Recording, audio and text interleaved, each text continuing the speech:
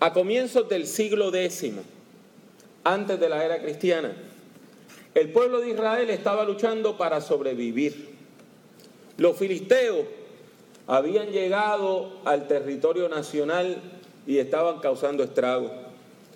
Estos eran griegos, tribus griegas que habían venido del mar, probablemente después de haber parado en la isla de Creta.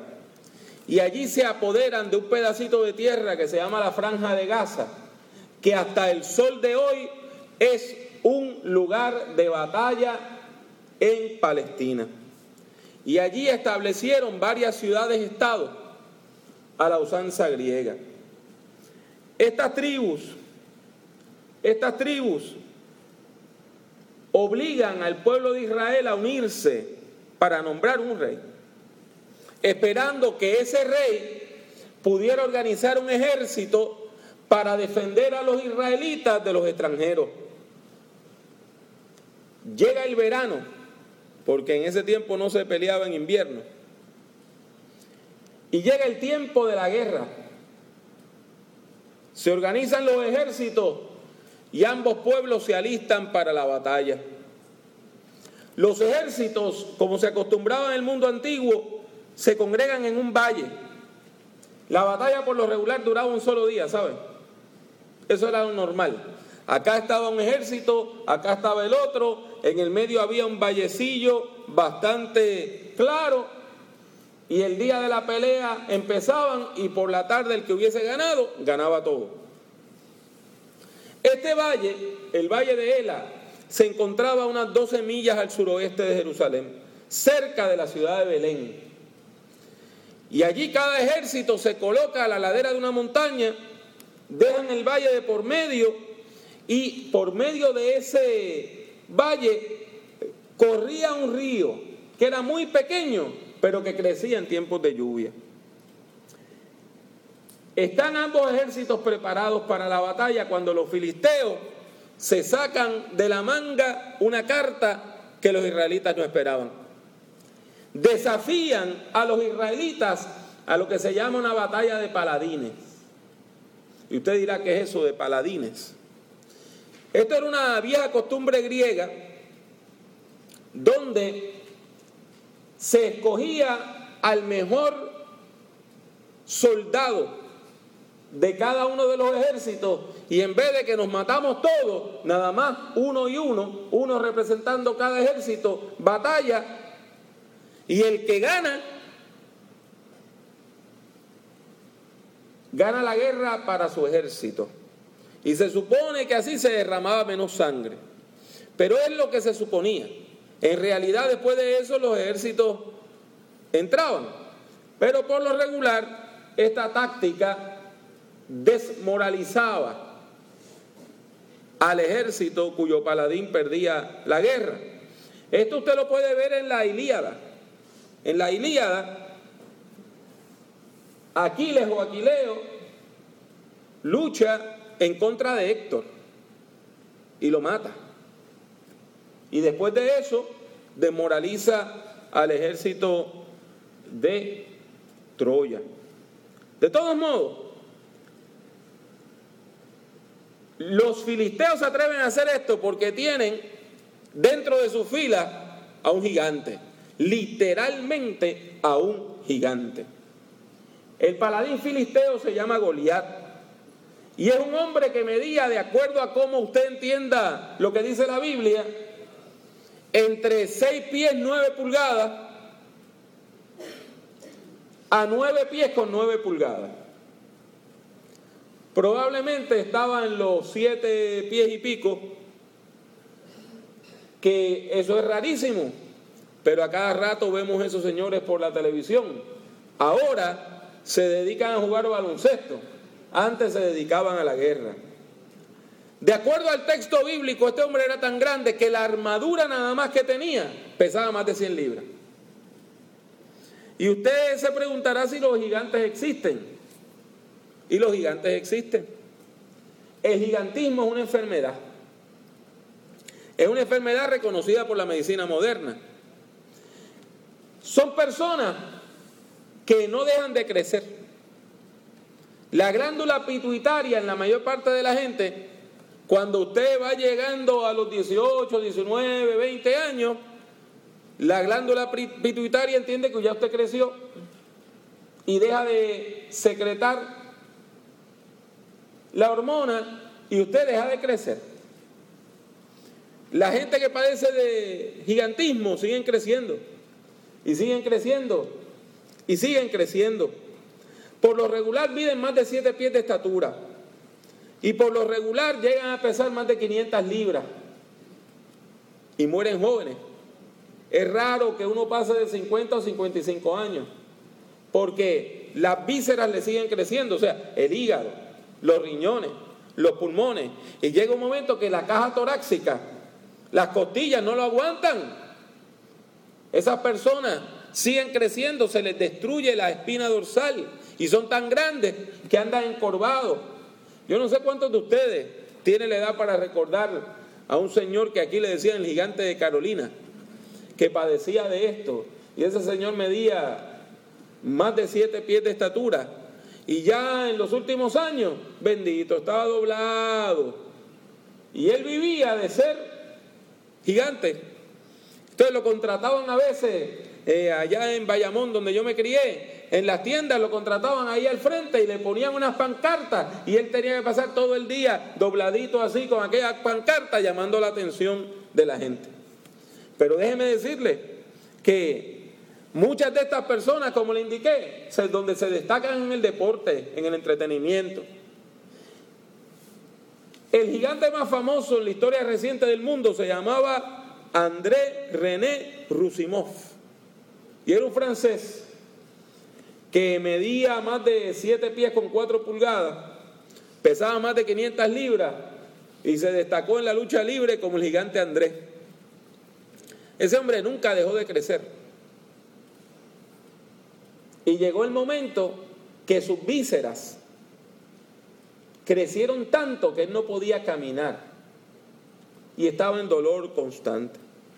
Bueno, de todos modos los gigantes existen y la Biblia nos habla de uno que se llama Goliat. Y este rompe las filas del ejército filisteo y se coloca en medio del campo de la batalla y desafía a los israelitas de manera irrespetuosa, diciéndole: yo soy filisteo y ustedes están al servicio de Saúl. No hace falta que todos ustedes salgan a pelear. Elijan a uno de ustedes y mándenlo a pelear conmigo. Si es buen guerrero y me mata, nosotros seremos esclavos de ustedes. Pero si yo lo mato, ustedes serán nuestros esclavos. Yo desafío a todo el ejército israelita. Elijan a uno de sus hombres para que luche conmigo. Como le indiqué, esto era lo que prometían, esto no es lo que hacían. Porque quien perdió esa batalla no se convirtió en esclavo del otro. Pero el hombre sale y los amedrenta. Imagínese usted, un hombre cuya lanza era del tamaño de un poste de madera. Amedrentaba a cualquiera. Los israelitas tenían un hombre muy alto entre ellos que se llamaba Saúl y era el rey, pero no podían aventurarse a decirle a su rey que fuera a luchar. Si el rey perdía, ahí sí que todo se perdía, porque entonces el pueblo quedaba sin liderazgo. Los israelitas reaccionan con temor. Durante 40 días sale Goliat a insultar a los israelitas. Los reta 2 veces al día, una por la mañana y otra por la tarde. Durante todo ese tiempo ninguno de los israelitas se anima a hacerle frente al gigantón. Al contrario, cada vez que escuchaban a Goliat, dice el texto bíblico que huían de su presencia y sentían gran temor. Le dije que el valle quedaba cerca de la ciudad de Belén. Y en Belén vivía un señor que se llamaba Isaí. E Isaí tenía 3 de sus hijos que estaban en la guerra: Eliab, Abinadab y Sama. Y un buen día él le dice a su hijo menor: mira, nene, agárrate todos estos panes que acabo de hacer, vete al campo de batalla, le das a tus hermanos y le das a los jefes de tus hermanos para estar seguros que están comiendo bien. Ese muchachito que fue se llamaba David. Y era un joven pastor de ovejas a quien el profeta Samuel ya había identificado y lo había ungido como el próximo rey de Israel. David, enviado por su padre, va a llevarle los alimentos a sus hermanos. También lleva los regalos para el jefe del batallón. Y se supone que cuando David volviera, trajera alguna prenda, algo que le perteneciera a los hermanos, para probarle al papá que estaban vivos. Pero cuando David llega al campo de batalla, escucha al gigante insultando al pueblo de Dios. David, quien era un hombre bien pequeño de estatura, ve al pueblo lleno de miedo, pero también escucha que Saúl está prometiendo villas y castillas. Está diciendo que si alguien mata al gigante, él le va a dar en la mano de una de sus hijas para que se case, le va a dar dinero, va a tener prestigio. Y el joven idealista pregunta en voz alta: ¿quién se cree este extranjero que se atreve a desafiar a los ejércitos de Dios? Ahí los hermanos lo reprenden y le dicen: no te metas en esto. Tratan de desanimarlo. Pero David tiene un fuego por dentro. Y finalmente lo llevan ante Saúl y él le dice que él está dispuesto a luchar contra el gigante. Cuando los líderes tradicionales ven la determinación de David, dicen: pero este muchacho es pequeño, ¿cómo vamos a prepararlo para la batalla? Y mire, cuando usted no conoce nada mejor, usted recurre a lo que ya usted conoce. Así que ellos lo preparan para la batalla como hubiesen preparado a Saúl. De hecho, Saúl, quien era el rey, tenía una de las mejores armaduras que había. Así que le ponen la armadura de Saúl a David. Y eso al ayudante especial del rey que se inventó eso, le pareció una gran idea. Pero fue una tremenda metida de pata, porque Saúl era el hombre más grande, más alto de Israel, y David era pequeñito. Y después que le pusieron aquella cosa encima, David ni siquiera podía caminar con ella, no podía dar un paso. Y eso a veces ocurre, que una generación anterior en la iglesia, en el pueblo de Dios, quiere que nosotros hagamos las cosas hoy como se hacían antes. Pero lo que le sirvió a usted muy bien ayer, no necesariamente nos sirve bien hoy. Así que David tiene la presencia de ánimo para no dejarse manipular. Tiene la fortaleza para decirle al rey: yo no necesito su armadura. Yo no puedo luchar con armas ajenas. Yo tengo que luchar con mis propios talentos y habilidades, usando aquello que yo domino. ¿Y qué era lo que dominaba David? David había sido pastor de ovejas. Y en ese tiempo él protegía a las ovejas de los animales del campo, los leones, las panteras, los osos. David los protegía. ¿Y qué era lo que usaba? Una honda. Una honda. Y era un experto tirador de piedras. A nosotros eso nos parece muy poquito. Pero me puede creer que en la mayor parte de América Latina, cuando la gente caza de estos animalitos que nosotros cariñosamente aquí en Puerto Rico le llamamos gallinas de palo, lo hacen con una resortera, lo hacen con una honda. Y usted me puede creer que una piedra bien tirada podía matar a un soldado. David no conoce la lanza y no conoce la espada, pero domina la honda. Así que él dice: yo voy a enfrentarme al gigante con aquello que yo conozco, con aquello que yo sé.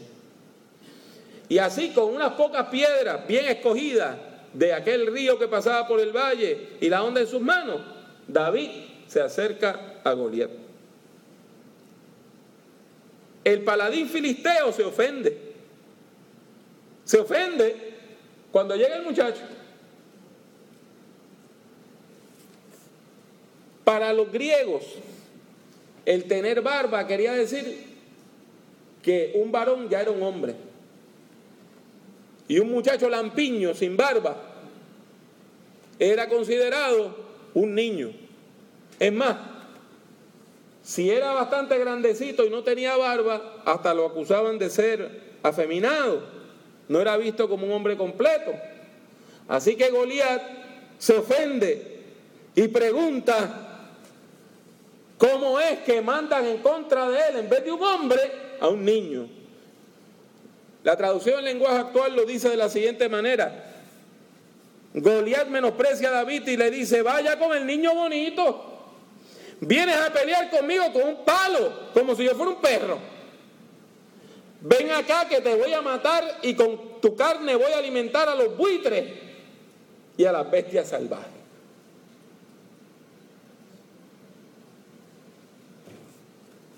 Goliat se burla de David y lo maldice, invocando a sus propios dioses. Pero el joven hebreo está lleno de fe y por eso le contesta: tú vienes contra mí con espada, lanza y jabalina, pero yo voy contra ti en el nombre de Jehová de los ejércitos. Y vamos a ver quién da más.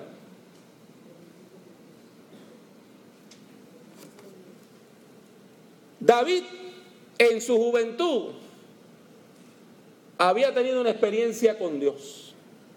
Y esa experiencia con Dios era tan profunda que él sabía que el verdadero paladín es el Señor. Ese es el verdadero paladín.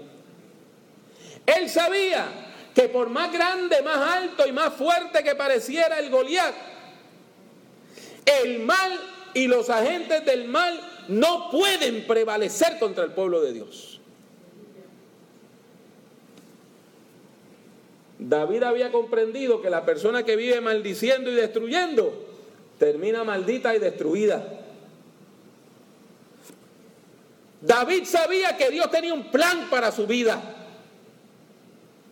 Y él sabía que alguien tenía que actuar con fe para salvar al pueblo y que Dios recompensa a la persona que actúa con fe. Por todas estas razones, David es quien obtiene la victoria cuando enfrenta a Goliat en el nombre del Señor. La pedrada que tira David cae en el lugar perfecto, atonta al gigante que cae al suelo y allí es ajusticiado por David. Y este texto tiene grandes enseñanzas para nosotros hoy, porque en la vida cada uno de nosotros enfrenta a su gigante. Todos nosotros enfrentamos problemas que cuando usted los ve de primera intención, usted piensa que usted no va a poder con ellos. Todos nosotros pasamos por lo mismo. Y hoy el ejemplo de David nos exhorta, nos anima a que enfrentemos al gigante en el nombre del Señor. No salga corriendo del gigante. No se quede en el campamento chismeando.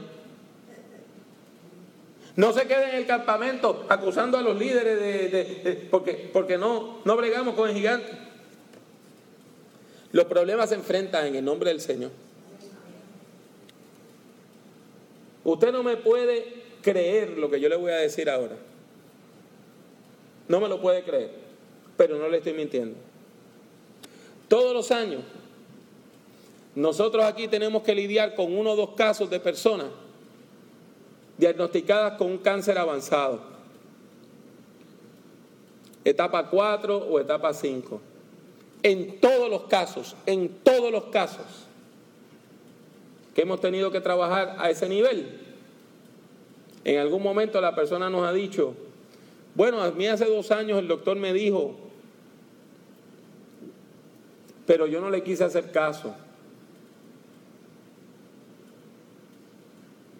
No me hice los exámenes. No volví. Cuando usted hace una cosa así, el gigante sigue creciendo. Con usted cerrar los ojos ante el problema no se resuelve. Ni los problemas de salud, ni los problemas matrimoniales, ni los problemas con sus hijos. La negación no sirve, no funciona. ¿Cuántas veces tenemos que intervenir con una familia? Ay, pastor, hable con el nene, a ver si viene a la iglesia. Y cuando usted va con el nene es el tirador de droga del barrio. Y nos lo dicen clarito. Todo el mundo en el barrio lo sabe, menos papá, mamá, abuelo y abuela. Para ustedes él es el nene.